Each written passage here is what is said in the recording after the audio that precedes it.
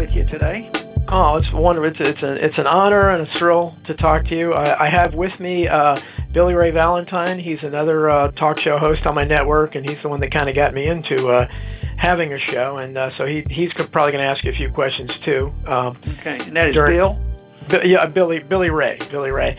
And so he'll be asking some questions too. But thanks so much for making time for me. And let me thank you too, right off the bat. Again, what an honor it was for me that you wrote the foreword to my new book. I mean, it's really it's wonderful, and the book is starting off real well. And I think your name on it obviously has. Oh, good. Glad it's working for you. Yeah, and I'm sure your name has a lot to do with it. So. Anyhow, so much I could ask you. Again, I've been gratified to talk to a lot of people that I admired over the years, but you are at the top of the list. When you were in Congress, I followed your career, and the fact that you were the only member of Congress, really, I guess, since maybe Wright Patman, I guess, was the last guy before you that became a really foremost critic of the Fed. So, starting out as a medical doctor, what or spurred you to enter politics? Well, I never thought of myself as entering politics. I was curious enough to start reading in the 1960s, even when I was in medical school. If I wanted some extra things to study and read, it turned to economics. In the 1960s, especially, and the 70s, there was a lot of activity going on with the dollar and gold. But I was reading Austrian economics and came across the school of thought in the 60s, so that was very early on, and the predictions were made that that whole system would break down, and Henry Hazlitt said it would never work, even in 1945. So when that happened in 1971, it really caught my attention, and I thought, well, I think the money issue is a big deal. So I did a lot of studying, kept up with it, and started speaking out on it, and saw an opportunity to talk about it because the 70s were so chaotic. We had wage and price controls and runaway inflation, interest rates at 21%, and there was an explanation. I thought a bunch of clowns were in Washington, and so I thought nobody wanted to run in 1974, the first time I ran, because it was a Watergate year, and Texas was still all Democrat, that even the Republicans, wanted me to run just to have a name on the ballot. And that was sort of a fluke because the individual resigned and it was set up the stage for winning a special election. So that sort of came accidentally, but my goal was always to work on the monetary issue. And then the longer I was in Washington and dealing with these issues, the more fascinated I came with the putting together the whole issue around money, because if you don't like what's happening overseas and you don't like what's happening here in the domestic economy and welfareism, you can't deal with that without looking at the moral hazard of being able to print the world currency. Because that's like printing the gold. And as long as the people trust it and think.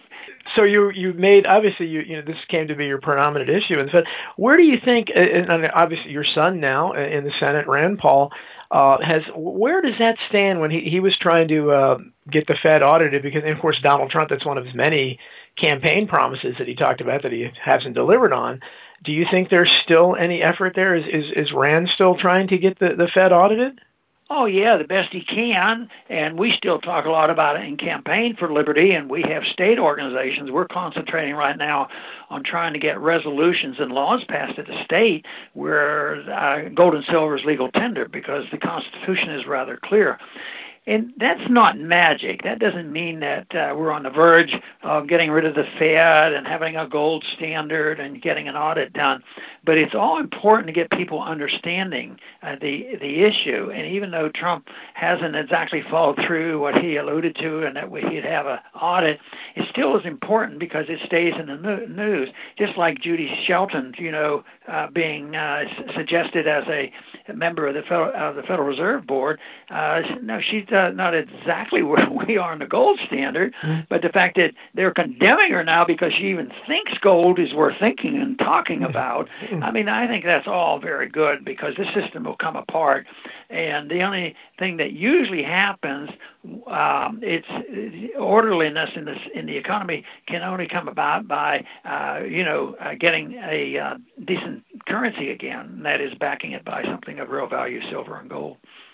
Well, does Rand have Donald Trump's ear at all? Has he been able to ask him anything about the Fed or push him on that whatsoever? I've never asked Rand, but my guess would be that there's been other issues that probably came to attention because he's talked to him a few times, and that is the medical thing issue, trying to get some regulations passed, which they've had some success on trying to undermine Obamacare.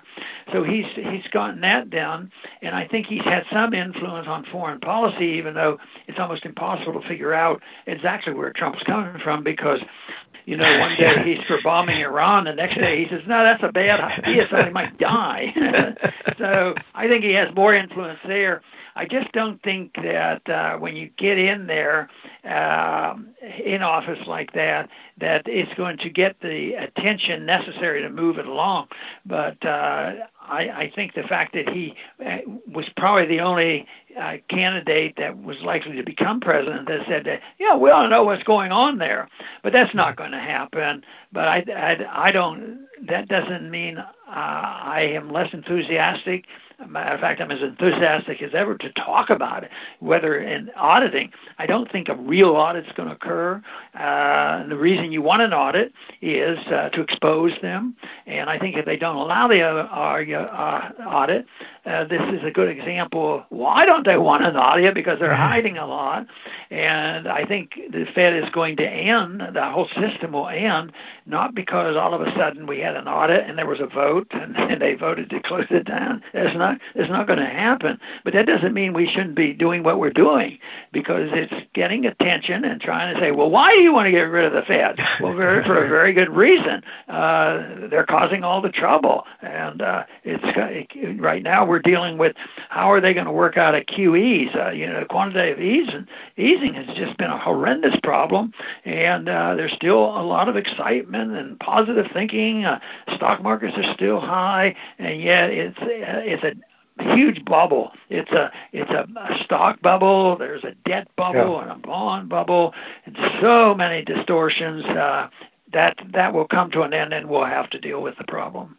Well, you and I have been saying. I mean, obviously, you've been saying it for a lot longer and to a much bigger audience. But I've been talking about. I don't see how an economy built like ours is presently can continue without collapsing. And I know you've been talking about it a long time as well, and talk about the bubble that's artificially holding it up. But they did have a partial audit, and I think Rand was partially responsible for that, wasn't it? So not that many years ago, and it revealed some was it trillions or something that had been steered to corporate corporations and banks. Yeah, a little bit came out of it. We had a bill in after the crash in 2008 and 2009, and then at the last minute they accepted some that would look into some of the finances that went on overseas.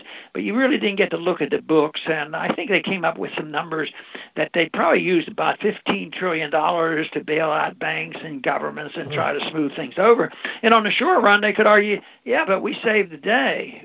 And in some ways that's true. They were able to patch this system, but it's also made a bigger bubble. But we had that, but it wasn't really a true audit of what we need. And that is, even though we found out that they had used these trillions and trillions of dollars in overseas activity, they're into subsidizing and interfering overseas because that's what they cherish and want to protect as much as anything is all their overseas activity.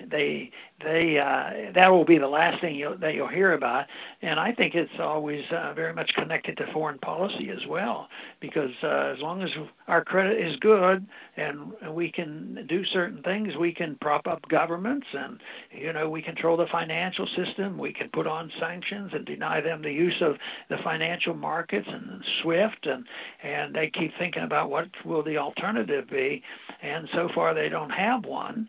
but there will be one, because someday we'll wake up and people will be racing out of the system and looking for something else. Yeah, definitely. And the foreign policy area is the other area where obviously we are in complete accord on. And I'm wondering what you think of. Some people have called Tulsi Gabbard a Democratic version of Ron Paul, at least on foreign policy. She sounds a lot like you when she talks. Or have you listened to much of what she has said to say? Oh, yeah, I listened to it, and I've said favorable things about her, because one interview I had, they said, well, of all that list, who do you like on the Democratic Party? I says, well, I really haven't studied them. It's pretty boring for me. There are 20 of them, and I can't even name them all. If I had to pick one that's worth anything, I would say Tulsi Gabbard has a good foreign policy. And some people interpreted that I had just fully endorsed her for candidate, which I have not. But I would say that because she's willing to speak out on foreign policy, that she would probably be the safest and best of all those that are running for office on the Democratic side. Yeah, because the rest of them, I don't see any of them saying too many things that I agree with. But at least when she talks foreign policy, she does. Billy Ray, you want to jump? You have some questions for Dr. Paul? Hey, Dr. Paul, how are you? My name is Billy Ray Valentine. It's a pleasure to speak with you. Thank you. Don is very aware of this, but you are the only person I have ever been motivated to vote for. Now, I got a lot of slack for that, but if I don't feel a candidate is moral enough, I'm just not going to vote for them. And you're the only one, so it's a pleasure. And one of the main reasons why I did was your foreign policy, your stance on foreign policy, because it just doesn't seem to change no matter who's in office.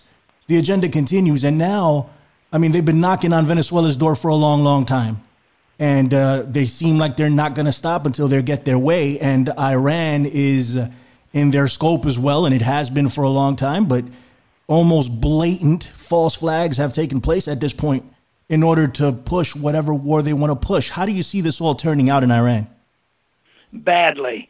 And I have spent a lot of time on it, did my program today on this, because they're getting pushed a little bit hard, and not only had they gone over the limit of their uranium, they have also said we're going to further enrich past the 3.67, and they're very adamant. And of course, I think every accusation leveled at the Iranians has been wrong. I think we're the ones that broke the treaty. We're the ones that got out. The Europeans promised that they would help the Iranians if we ever put sanctions on after this treaty, if anybody got out of the treaty. And so they haven't fulfilled their promises either. So I think it's ratcheting up. I think that one thing that people should be concerned about is, taking out of what they think are certain sites, and Israel is quite capable of doing that. They did it in the 1980s. I think that that might appeal to Trump more than using our own airplanes. But no, I think it's getting much worse. And the other thing to be really concerned about is we do talk about Trump's inconsistencies. He, is ready to do one thing one day. North Korea are the worst monsters that ever existed, and then now they're our best friends. But he's been very consistent. During the campaign, immediately after he was elected president, he went to Saudi Arabia and Israel, mainly to assure them that Iran was a target. And so that is going to exist. I don't think all of a sudden there's going to be a shift of attitude in seeing Trump talking with the Ayatollah like we have talked to Un in North Korea. Go ahead, Don. Yeah. Okay. Yeah. And that's what do you at this point? So many of us. I mean, I was attracted to Donald Trump to my amazement, because I thought this guy, he's a New York billionaire, and I just knew him from reality TV. I wasn't impressed with him at all, but he just said some revolutionary stuff during the campaign that attracted a lot of independents like myself, and of course, largely he's really been largely disappointing to me. His rhetoric is so different from the way he acts. He reminds me a little bit of Ronald Reagan in that respect. I'm sure you remember how Reagan would talk up cutting government and really never even cut a sub-agency his entire time he was in there. But his rhetoric was strong, and his supporters remained faithful to him. What is your assessment so far of Donald Trump as president? Well, it all depends on which subject. I think that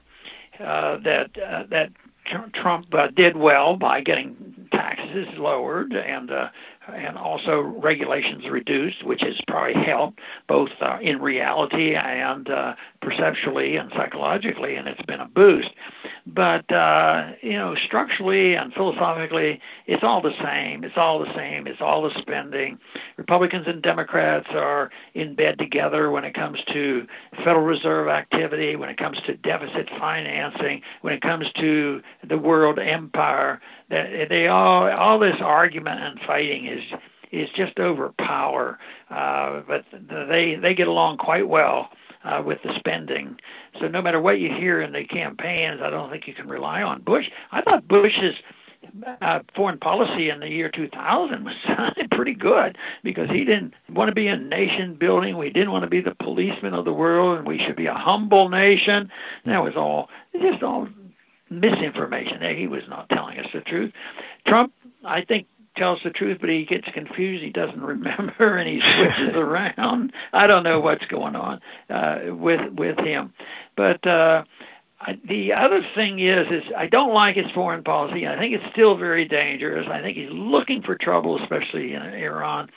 But if you take his 3 years and compare it to the first 3 years of Obama or Bush or anybody else, the number of Americans that have died or the number of foreigners that have died at our hands, I would say I bet he comes out pretty well. It's probably been less, but he still is very, very militant. There's no doubt. And he would say, you're darn right, because I'm tough. Nobody's going to mess with us.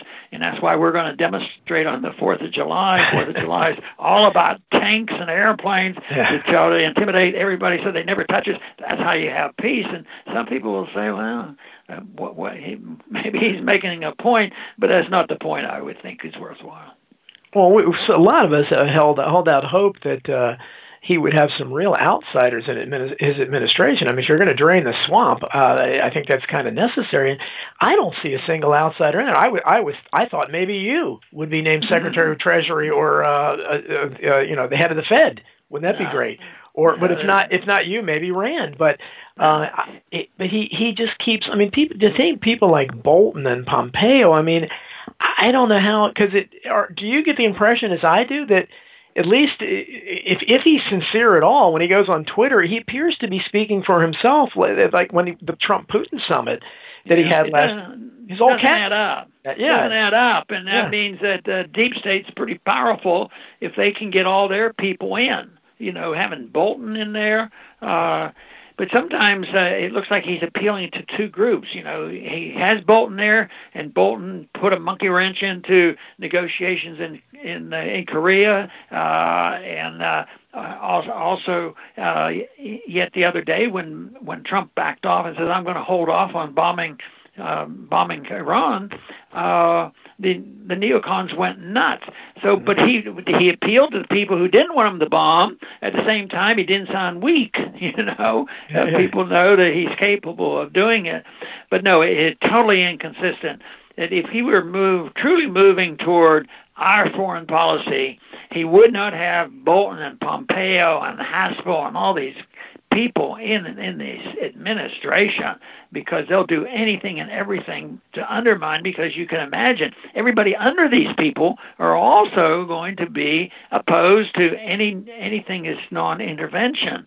They believe in the empire, and it's not going to, most Americans unfortunately probably believe in it, in the empire, and that's where the problem is. I think it's not personalities as much as philosophic. If you're dealing with economics, it's the fact that everybody in college almost has studied Keynesian economics, and that's why Keynesian economics is followed, and deficits don't matter, and the Federal Reserve is okay. Same way with foreign policy. Everybody's been taught this for years and years. Oh, yeah, we do too much here, and we shouldn't have done that in Iraq, and we shouldn't have done Vietnam, but we still have to be the leader of the world because we're an exceptional nation, and they go on and on.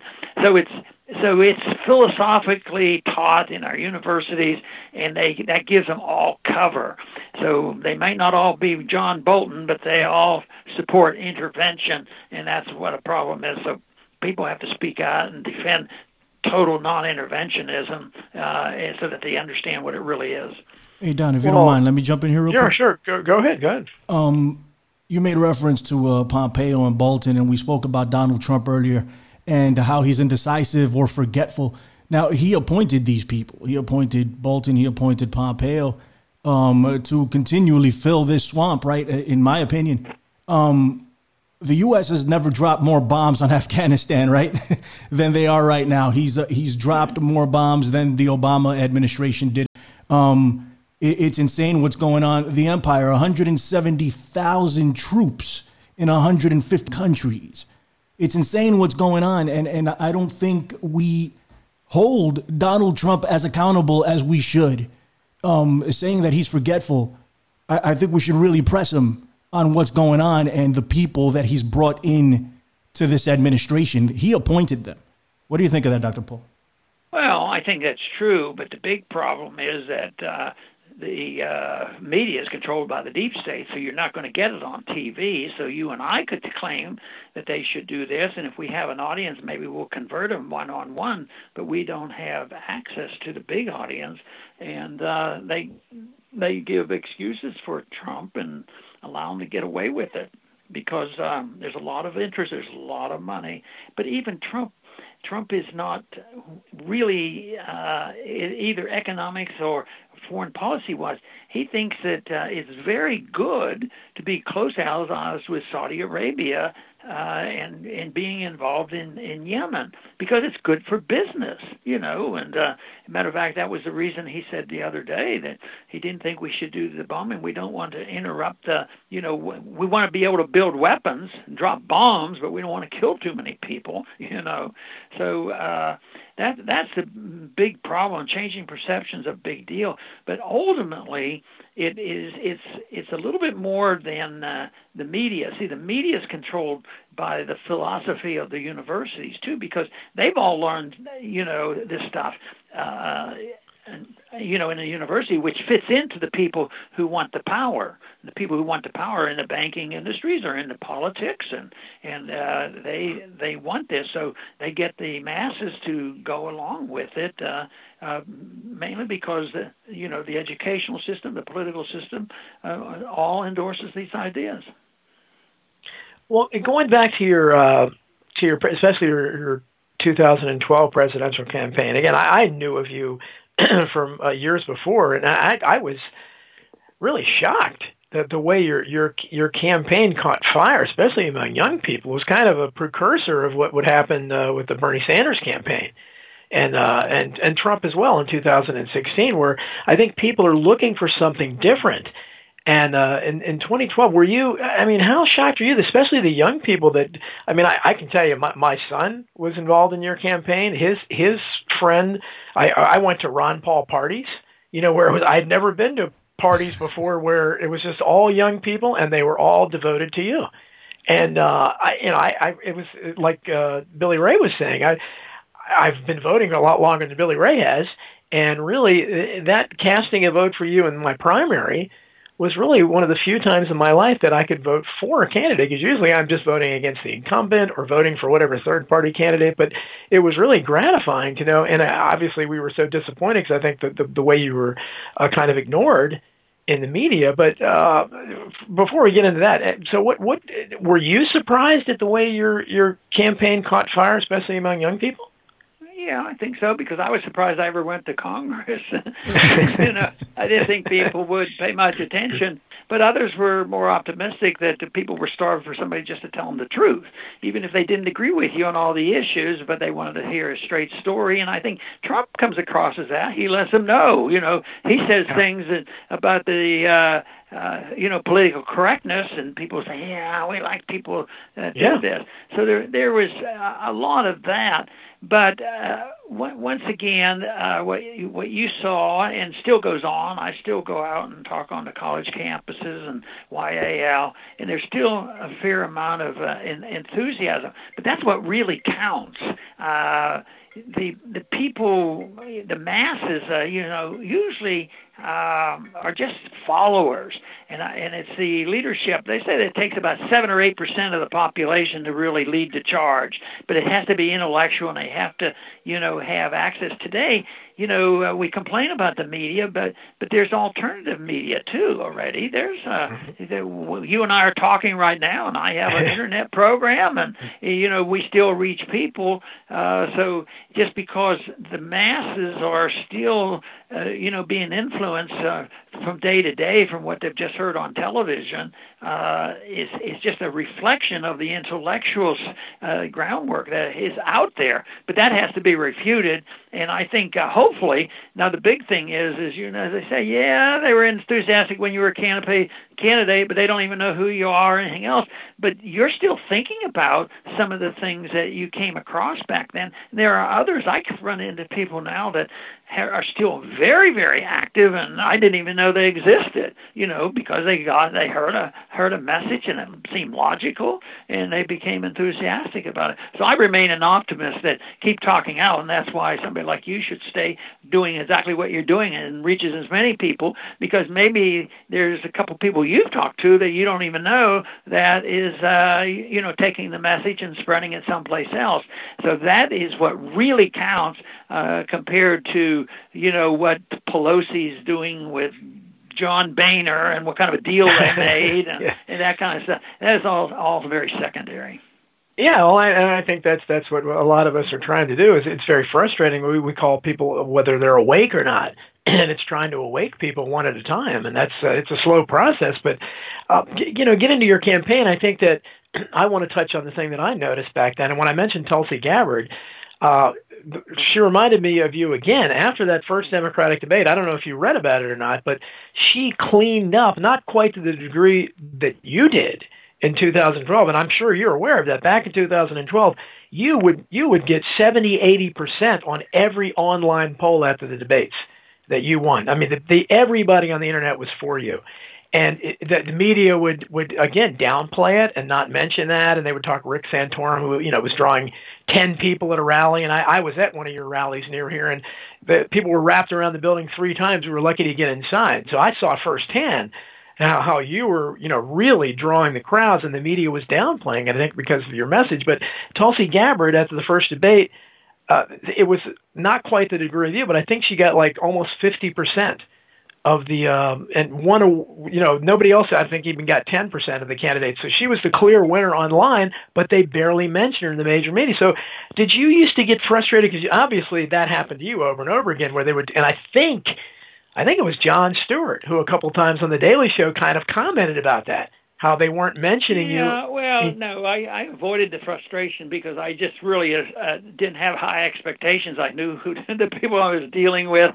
People said, "Weren't you frustrated with all those people in Congress that we see as creeps?" I said, "Not really, because I dealt with them in a different level. It was all a personal thing. I didn't confront them. I didn't like the confrontation. I didn't expect too much from them, but I was pleasantly surprised that we were able to move people and challenge the establishment. So I think if you have the message and you're comfortable with it, and you just say, well, let the chips fall where they may, and they just much better than I ever expected. So I was pleased with that. Don, I have to mention to you that I have to finish by the bottom of the hour. I have another call coming in. Okay, I wasn't sure how long we were going for. Okay, so what Billy Ray, do you have any final thoughts, and then I'll ask something? Well, I have there's a couple of things, but in the interest of time, I want to know if you're familiar with the Council on National Policy. I've been hearing a lot of stuff about this council. Like it's kind of like the Council on Foreign Relations. It's very secretive, right wing. I know Rand had a meeting with them in 2015 of some sort. Are you familiar with them? Yeah, and I think way back, I don't know how long they've been in existence, but I think it was back even, could have been in the 1990s. I might have visited with them. I don't know much about them. I can't make a comment because I don't know where they are, what they're doing, or what their positions are, or anything like that. But I'm aware of them, but just vaguely so.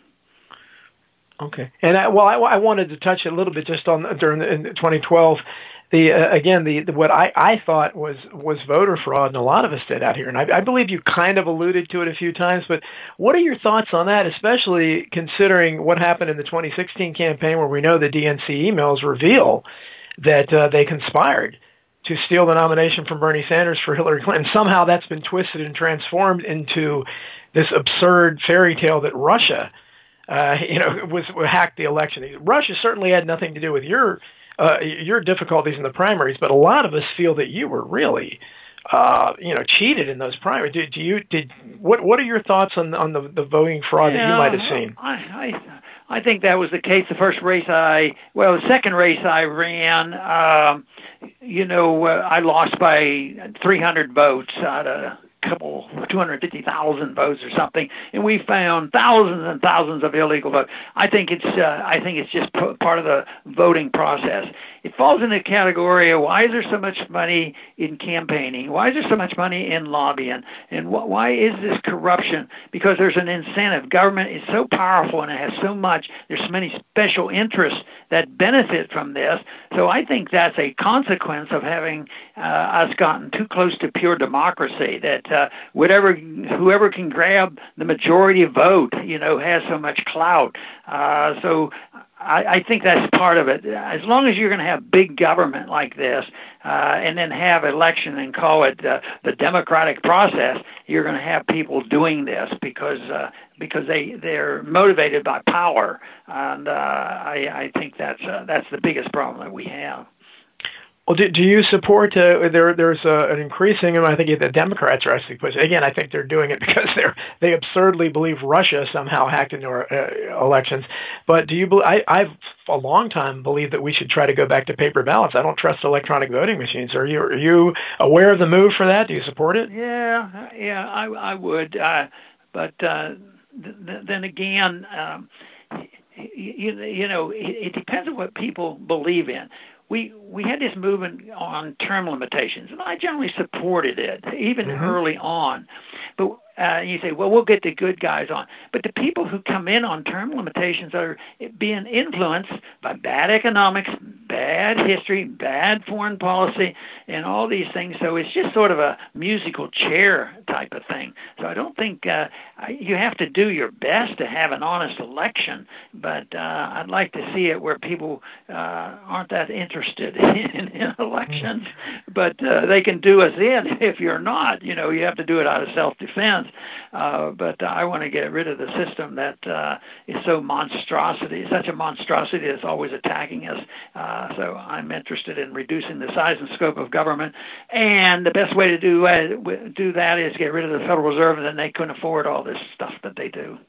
Right, that's right. Well, I know you said okay. I don't want to keep you any longer, but just leave us on this thought. Is there anything you see out there, or do you have reason to be optimistic for America's future at all? I'm not optimistic. Are you? No, I'm more optimistic probably than you are, but I'm also very pessimistic, like you are, about how this thing's going to unwind. I think the bubble is going to burst, but I think the seeds have been planted. I think the experience I've had indicates that people can change their minds and they will receive the message of liberty. And when everybody's broke, maybe they'll be more willing to do it. And if they see the correction being come. So I think that, we're going to go through it. The more government does, the longer it'll last. The more willing they are to permit the liquidation of debt and malinvestment and the willingness to restore sound currency and the principles of limited government, the shorter the agony will be. But so the crisis will come, things will get worse, but it might. I don't think it'll get cleared up in a year. But in time, there's no reason why you and your kids might have a better system than ever. But it's not going to be done without people doing a lot of hard work and a lot of effort in education to know what people can defend and how they can defend what personal liberty is all about. Certainly. Well, that's great. I really appreciate you giving us your time today. I can't tell you what an honor it is for both of us to talk to you. I've admired you for so long, and like I said, just to have your name on the cover of my latest book is amazing, an amazing honor as well, and it's even more gratifying to talk to you. So thank you so much, Ron Very good. Paul. Good to be with you. Thank you, Take sir. care. Take it easy, Dr. Paul. Okay, thank you.